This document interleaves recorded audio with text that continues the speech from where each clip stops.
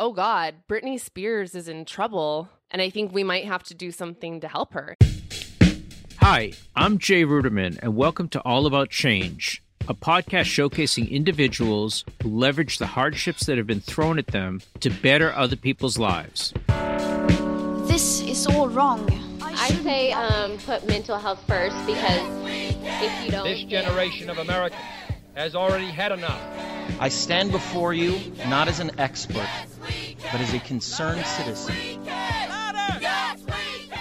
In each episode, we bring you in-depth and intimate conversations about activism, courage, and change. I really doubt that a man in Britney's situation would have ended up in a conservatorship. Today on our show, Tess Barker and Babs Gray. That would not happen to a man. Writers, comedians, podcasters, and Free Britney activists. What started as two friends comedically dissecting Britney Spears' quirky social media on their podcast, we didn't think about how it was going to affect, the entertainment. We didn't know. Morphed into something much bigger. As the two dove deeper into Britney's online presence, they started to wonder, how willing a participant was she? Intuitively, we were touching on that there was something going on with her in her life and her situation, but we didn't know quite what it was yet. Then they received a voicemail that revealed that Britney was being held against her will at a mental health facility. Hi there. I cannot disclose who I am. I just heard the latest episode. You guys are onto something. They courageously sounded the alarm on their podcast and social media. The response was overwhelming. The Free Britney movement was born. I think this is a really important movement, not only because it provided the public pressure needed to free one pop icon, but because it also shed a light on conservatorship abuse.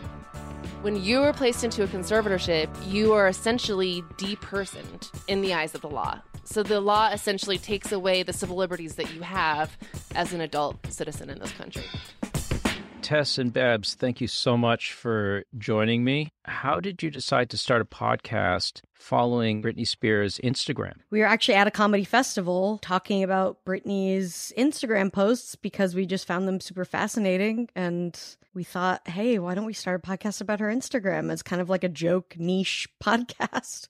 Yeah, I think originally the idea was that the comedy from the show was going to come from us taking something that we thought was pretty uneventful or pretty banal, I guess, in Britney Spears' Instagram and taking it super seriously. Like that was what we envisioned the sort of crux of the comedy of the show being. But from listening to you on the podcast, it was clear to me that in addition to thinking that her posts were interesting, you really liked her. Oh, definitely. We both love Britney. I've been a Britney fan since I was a teenager. She's always been one of my favorite artists. She's a celebrity that I've always looked up to for how down to earth she seems and how unabashedly herself she's always been. We were always coming to it from a place of love and admiration. And this was really the way that she seemed to be communicating with the world. So it was a fun way for us to kind of analyze a person who we really adored and kind of this method of communication. Hello and welcome to Britney's Gram, the happiest place on the internet. I'm Barbara Gray. And I'm Tess Barker. And oh my goodness. What about her posts drew you or drew her fans? And what was it about her that people just fell in love with? It was this weird sort of duality that was going on where she was posting these kind of like mom memes, I guess, for lack of a better word. But at the same time, we just had these questions. She's always alone in her house. You never see her hanging out with other people. You don't really see her out and about in the world very much. So for someone who was posting these very candid kind of like snapshots of her life,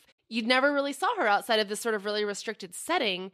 And then she would post things that I think if your friend from high school posted, you wouldn't think much of. She posted a meme that said, "Let me shop and no one gets hurt." But when you have the information that she's lost complete control over her own finances and the money that she's been earning, it sort of takes on this other subtext. And so I think that was what we found so, I guess, fascinating. So let me take you to the announcement of her Vegas residency, I guess the second Vegas residency. Mm-hmm. And you guys dissected that. And then at what point did you realize there's something going on here? There are definite moments you can pinpoint as far as how this whole story's unraveled that were big moments. And I think that was definitely one of them, in realizing that she seemed extremely uncomfortable and she did not want to be there. I mean, you could tell on her face, this was the last place on earth she wanted to be. And we were already paying very close attention.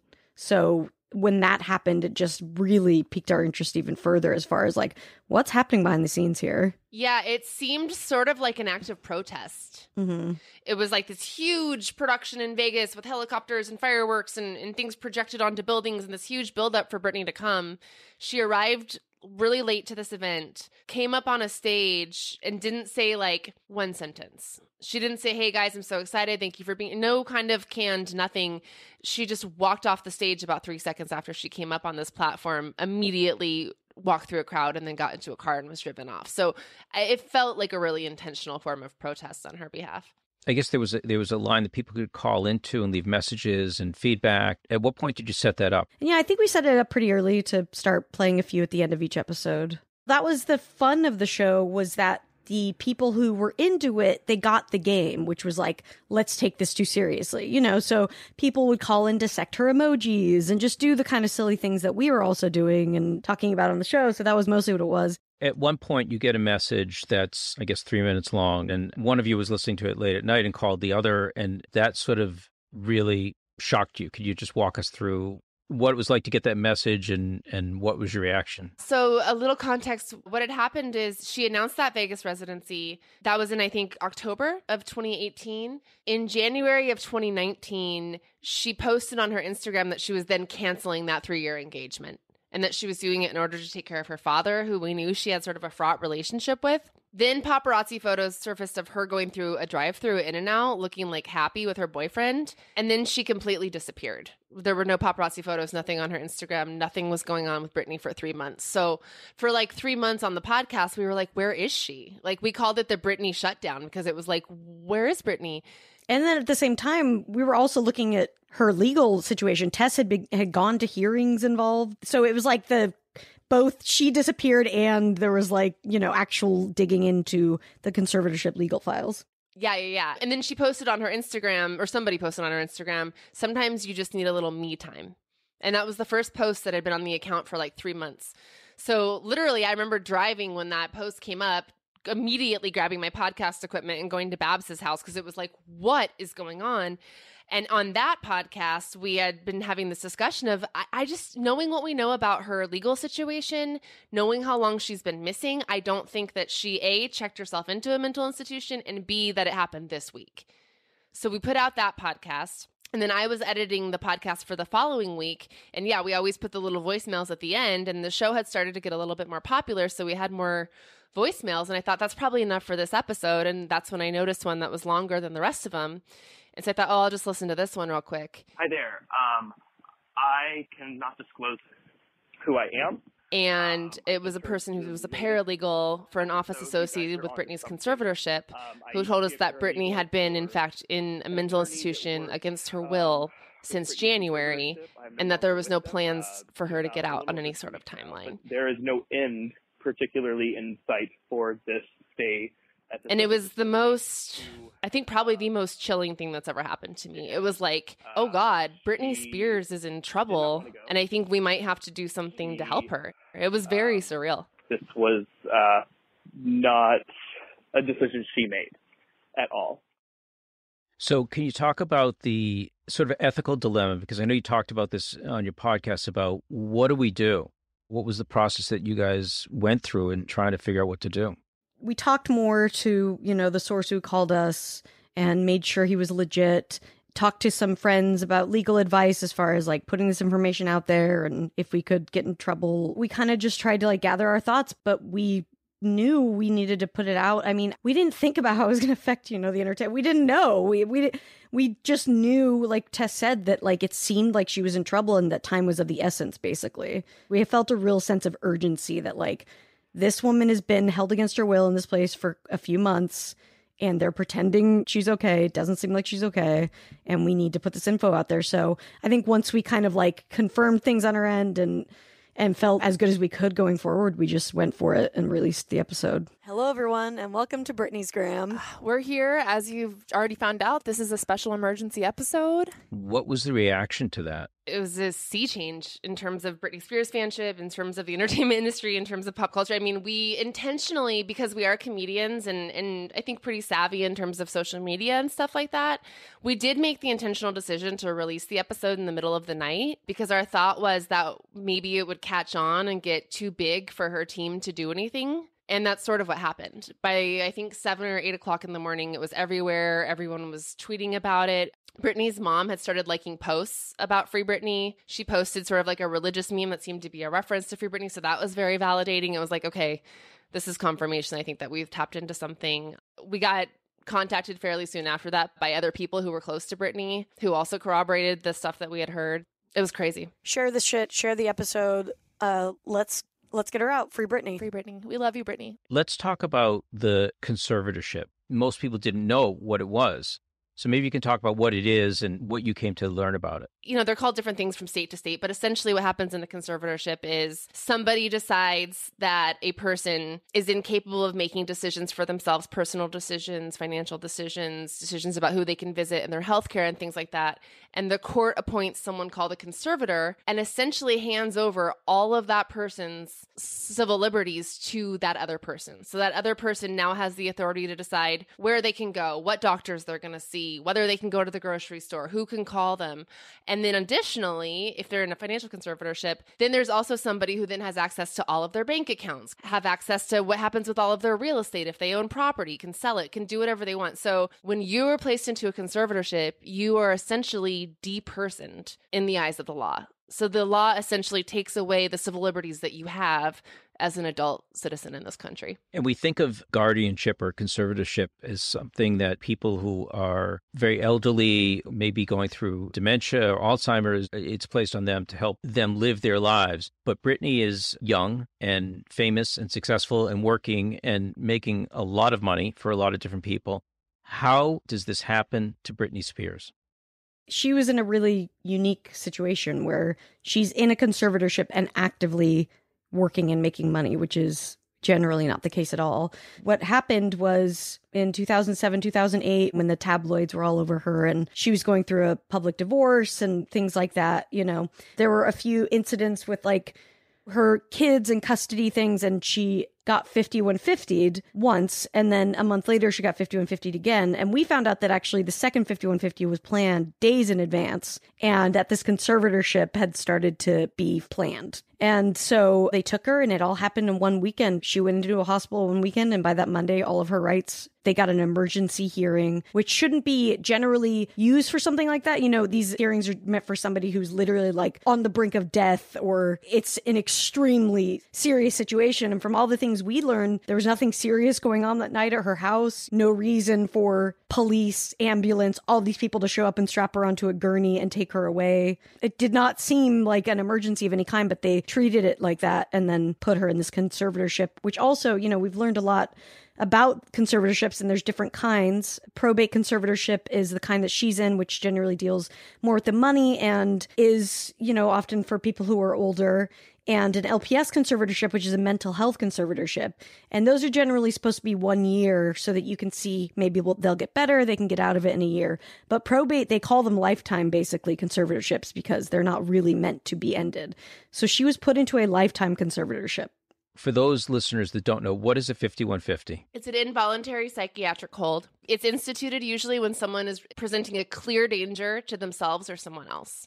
We spoke to an attorney on our podcast Toxic about this 5150 hold, and her view was that it's not really something that can or would be planned by the police, because normally it's a truly emergent situation where someone possibly has a weapon or is threatening someone quite urgently. But that was not the case with Britney. If you watch the videos, they're horrifying. There's like 50 paparazzi trying to photograph her. I know a lot of people in the entertainment world have paparazzi, but it seemed obscene. I don't know any person that could go through that on a daily basis. The way she was being treated, it struck me as just cruel. Especially when you consider she was a young mom. She was only 26 years old when this happened. So I don't know how a 26-year-old who doesn't have 2 young kids deals with that level of fame and that level of harassment by the paparazzi. I mean, imagine as a young mom trying to keep their baby safe and you're being pursued by a gaggle of men who aren't respecting your personal space, who are probably driving recklessly, who are flashing photographs that you haven't consented to be taken of yourself. And this was happening to her from the time she woke up in the morning to the time she got back to her house at night. They were following her everywhere she went. So Jamie Spears, her father, didn't really have a tremendous amount of success at anything that he was doing in his life, and in fact took a loan shortly before the conservatorship. What were the qualifications that Jamie Spears had to become a conservator of his daughter, who was one of the most successful musicians on the planet? I mean, yeah, it's, there's no question. You look at it, and I really doubt that a man in Britney's situation would have ended up in a conservatorship, ended up in a situation where people said, you know what, her dad should come in and take over all of her civil rights. That would not happen to a man. We're in this age now where we kind of look back and say like, oh my God, how was she treated this way? But it was very easy to infantilize someone like Britney Spears. She's beautiful. She's a pop star. She's blonde. And I think also she didn't act the way that people wanted her to act. She was very from a small town in Louisiana, she went barefoot, she wore what she wanted, and that was not what they were asking for from her. So therefore she had to be punished. And I think it was extremely sexist what she went through, and I mean, continues to go through, but no question in my mind that if, she was a man, I don't think we would be looking at the situation at all. I think that's another really horrifying aspect to this story is he was granted not only control of all her personal decisions, but also her finances. He had a history of going into bankruptcy, a history of just poor financial management. From our vantage point, I don't think he had any real qualifications there. And then in terms of taking over her personal life, at the time that Britney was placed in this conservatorship by Jamie Spears was estranged from Britney. Britney had instructed her security not to allow this man in her house. And he essentially broke into her house a few days before he had her involuntarily detained without her permission and totally violated her consent in terms of who she wanted in her house. So I think that it speaks to our society's tendency towards paternalism, that basically just a guy stepped in and was granted complete control over someone else just because he's the dad of a woman who is being severely infantilized. At one point, Britney has a meeting with Adam Streisand, who she wants to be her lawyer. And he comes into the court, to the conservatorship, and the judge basically says, hey, you don't have capacity, Britney, to hire a lawyer.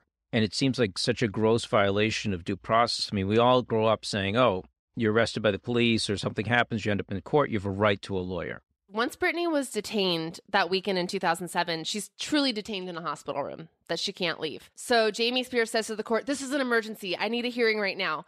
And normally when a person is going to be conserved, there's due process and they should receive notice that this hearing is going to take place so that they can come and speak for themselves. Jamie Spears convinces the judge that Britney doesn't need notice, nor does she need to be at this hearing. So Britney isn't at this hearing, but she has a meeting with this attorney that's like, yeah, I want you to be my lawyer. So Adam Streisand, that lawyer that she had the meeting with, shows up to court on Monday while Britney is still detained in the hospital and says, hey, I've spoken with Britney. She wants to hire me. I'd like to represent her. Samuel Ingham, the lawyer who the court had appointed, says, oh, I also talked to Britney this weekend, and I don't think she has the capacity to decide who should be her lawyer. So this guy can't be it. It's going to be me. And the judge says, yeah, sounds good. Get out of here, Adam Streisand. So the court goes along with it, and Ingham continues to be her lawyer. And there's some question, as you mentioned, like, does he have her best interest at heart? But he's making a lot of money off, I think it's $10,000 a month to serve in this position. A week. A week. Sorry. Wow. That's a lot of money. Yeah. Mm-hmm. And why do you think the court is allowing all of this to happen and not give her a voice? As you said, there's no medical documentation as to what her condition is at this time. It seems like, as an outsider, as a money grab. Why does our court system go along with this, and why don't they see through it? I think sexism plays into it, but we heard a lot that they listen to kind of the loudest voice, or they listen to the person who seems to tell the best story almost. And Britney wasn't there to defend herself. No one was in court on her behalf. And, they were also using the excuse that she's being manipulated by other people. We need to take care of her because outsiders are invading her. So they were saying that Britney Spears is being manipulated by other people and we have to save her. I don't think you can underestimate just how saturated in the media Britney Spears was at this point in history. What was going on with Britney Spears was on the nightly news every night in Los Angeles. She was on the cover of every magazine. She was on every blog. Her and the hard times she was going through were at the forefront of the American consciousness. So I think the judge was also living in that society and seeing those things, seeing the picture that was being painted of her by the media. And I think in second part, I think Britney Spears was sort of unequivocally failed by that judge. I don't know whether it was corruption or just negligence, but I think unequivocally the judge just failed to protect Britney Spears in that situation.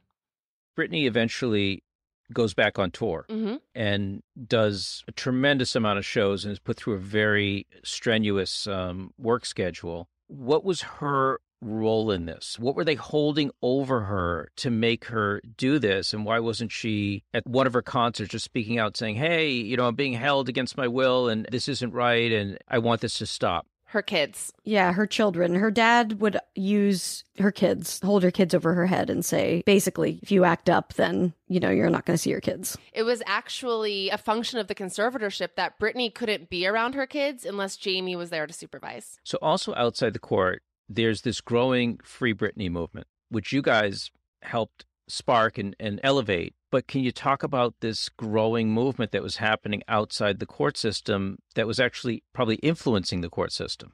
We released that Free Britney episode, and then we actually held a rally in West Hollywood, the first Free Britney rally. And she did get let out of the mental hospital where she was a week later, I want to say. So a couple days later, yeah. Yeah, a couple days later. So all we knew with releasing it was that public pressure would probably be the only thing that would change or help the situation. And, it seemed like, oh, wow, we actually saw something happen already. She got out, thank God. Her fans and a lot of people who just heard about the situation were just disgusted with the fact that we've been all watching this woman work for years and years and that she has no access to any of the money that she earns, that has no rights. So I think the more people learned about it, the more, pissed off people got and they joined in. There started being rallies basically at every one of her hearings and it grew and grew and the media started paying attention. Then I think New York Times presents Frame Britney Spears on Hulu. That really took it to the next level because once the general public really saw the truth about what was going on, that kind of just legitimized it further. At every hearing, one of us was inside the courtroom. First hearing that I went to, the audience was virtually empty. Nobody was really paying attention to what was going on.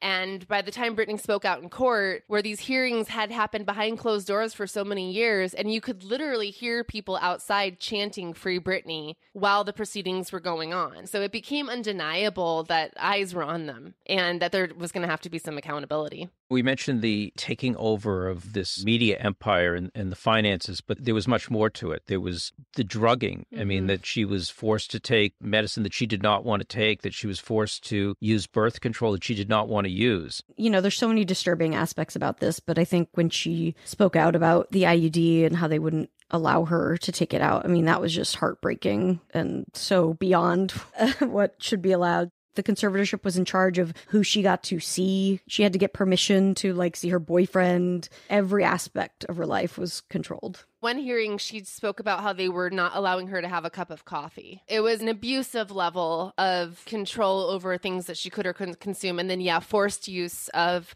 antipsychotic medicine, lithium, which is can be a very toxic drug and can have some really severe side effects. And they were forcing her to take that against her will. Since this is developing into a huge story with a lot of powerful people involved, how did you feel at the time? Did you feel threatened? Did you feel scared? Yeah.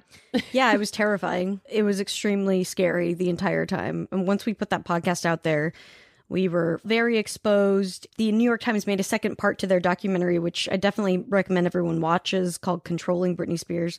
And that documentary revealed that they had dossiers on us and other members of the Free Britney movement. We didn't think about it before releasing the episode, but it became really apparent really quickly, there's a lot of people making a lot of money off of this situation, and we have potentially just disrupted that situation.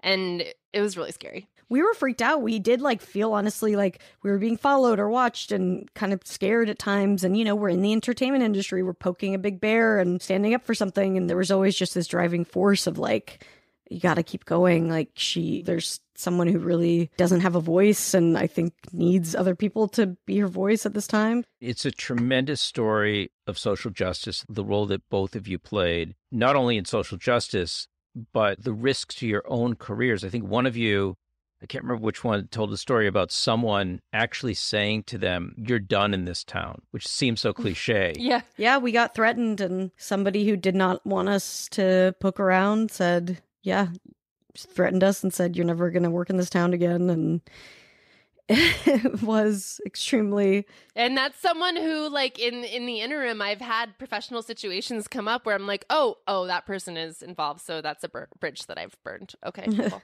Yeah. I also think at the same time, we were the right people to pursue it because we're not in music. We are comedians. We have our own outlet. We don't work for a newspaper or a magazine where a lot of times the journalists we talk to, the deal would be like, yeah, you can interview Britney, but it has to be softball, basically. We didn't have to worry about her PR team not giving us access to another person or something like that. So I do think that we were just in the right place at the right time, and the right people to do it. Good afternoon, Ms. Spears. I believe you're on the telephone. Hi, good afternoon. So I want to take you to a very emotional moment where all of the lawyers they're all on Zoom. Your Honor, this is Ms. Wright. I did want to ask that we please seal the transcript and clear the courtroom so we can preserve those medical rights. I think it's really important. And I think anything said about them. I think they've done a good job at exploiting my life and the way that they've done my life. So I feel like it should be an open court hearing and they should listen and hear what I have to say. Oh, okay. That was Ms. Spears speaking. That was me, yes. Okay, thank you, Ms. Spears. All right. And she speaks for 23 minutes, and it's the first time that Britney has been heard in a long time. Okay, so I have this written down. I have a lot to say, so bear with me. What happened and what it was like for you? It was just an incredible moment. I mean, it was like, because I don't think anyone had told her that she even had that option. Like, it was just such a moment of her asserting her voice and her refusing to stand for this abuse anymore, that everybody in the courtroom, I mean, you have to be very quiet in a courtroom and very respectful, but everybody, we're all wearing masks and all the journalists are looking at each other like, oh my God, this is really happening. Ma'am, I'm not here to be anyone's slave. I can say no. And you could see all the lawyers' faces on the Zoom. And it was like this collage of deer and headlights. Like, none of the lawyers knew what to do. Like, the train had left the tracks, like it was Britney's show and nothing was going according to their plan. I shouldn't be in a conservatorship if I can work and provide money and work for myself and pay other people. It makes no sense. It was a very emotional, very powerful moment. Right. I remember the scene that you guys recorded when I think, Tess, you left the courtroom, you saw Babs, and, like how emotional you guys were. I mean, having gone through this whole thing and seeing like, oh my God, she laid out her case. That was like the missing piece, basically, because it was just like everyone is, out there trying to fight for her, but people needed to hear it from her. She was so brave and did it. And it was just like so overwhelming. Is that where the conservatorship starts to fall apart? Yeah, people start resigning. And then finally, after many, many attempts over many years to be able to hire her own attorney, the judge allows her to hire her own attorney. That happened a couple months later. So then once she had an attorney who actually was acting on her behalf, wheels were set in motion right away to start to terminate the conservatorship. Do you feel that our country's views about mental health changed as a result of this journey, or did this happen because the views had started to change in the country about mental health? I think both. We really think of the Britney story not really as a Britney story, but it's really a bigger disability rights story. I think it has shifted the way that we view people with disabilities and the agency that they should be given, and the way that so many of their rights are just blanket taken away. Instead of looking at what is this person able to do, specific areas where they need support, it's really been standard practice to just really strip people of their rights. And so I think it has shifted the way that we view disability and the rights of disabled people. What would you say to people listening? And I understand there's about 1 million people in the United States under conservatorship. How do you view conservatorship abuse? How does someone see that it's happening, and what do they do once they see it's happening? A lot of times it's about finding out what's going on with someone's finances. If you can get any information about finances and how somebody might be misusing someone's money or charging things incorrectly, or just any evidence like that, But I mean, number one, they need a good advocate. They need a good lawyer. I mean, the other woman who we interviewed on Toxic named Dorothy, her son put her in a conservatorship. And she's a very spitfire woman, lives in her own home. And she was like, yeah, sure. I maybe I don't clean my house sometimes, but I have my shit together, basically. She had to go find a lawyer who would actually advocate for her. And once she did, she finally got out. But it's honestly, it really takes like being able to find someone who will stick up for you in the courtroom. One challenge that people who face conservatorship abuse face is that the attorney that's going to help you essentially isn't going to get paid at the beginning of their work because the court needs to decide, oh, this is your attorney, and that needs to be signed off by the person who you're trying to get rid of. So people in conservatorships are in a real catch-22, and Dorothy was really lucky to find an advocate who was willing to work essentially pro bono for a little bit until Dorothy was emancipated. And I would say a big sign of conservatorship abuse is also isolation. If you have someone who their phone calls are being restricted, their visits with their families being restricted, that's a huge sign of domestic violence and I think conservatorship abuse. Where does the Free Britney movement go from here? I think people are still interested in seeing justice for what happened to her, seeing her father pay some kind of consequence. Everyone's just hopeful that she'll get something back for all the kind of years they took away from her. And, it's helping change laws. In California now, conservatives can actually choose their own lawyer. That was a law that got passed last year, I think. So I think that people are being able to use her case as like an example of not using this as a blanket rights restrictions, but trying to go through and treat each case by case. Hopefully now that more people are aware of the problem, I think that's a huge help because a lot of people just didn't know about it before. Well, thank you for both of you and everyone in the movement for really changing the way we view guardianship, conservatorship, and the abuses that go on. Do you guys still follow Britney now that she's out of the conservatorship? Yeah. Oh, yeah, definitely. I'll probably always follow Britney. I was very happy to see her so happy at her wedding, and I'll always follow her on Instagram. And if she puts out an album, I'll be the first in line to buy it. Well, I want to thank you both for coming on All About Change. You really changed our world. And I know you didn't get into it initially thinking that was what was going to happen, but you really changed the world and probably changed the world for so many people you will never even know. So I want to thank you, and I really appreciate what you're doing out there. Oh, thank you. Thanks. That's very sweet. Thanks for having us.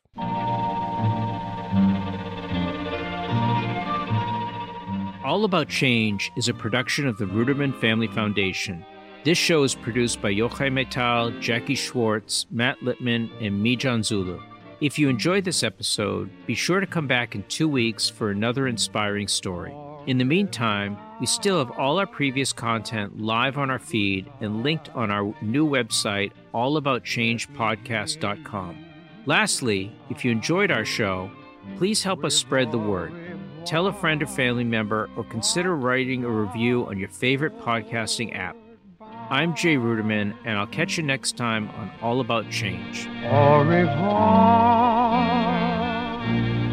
but not good.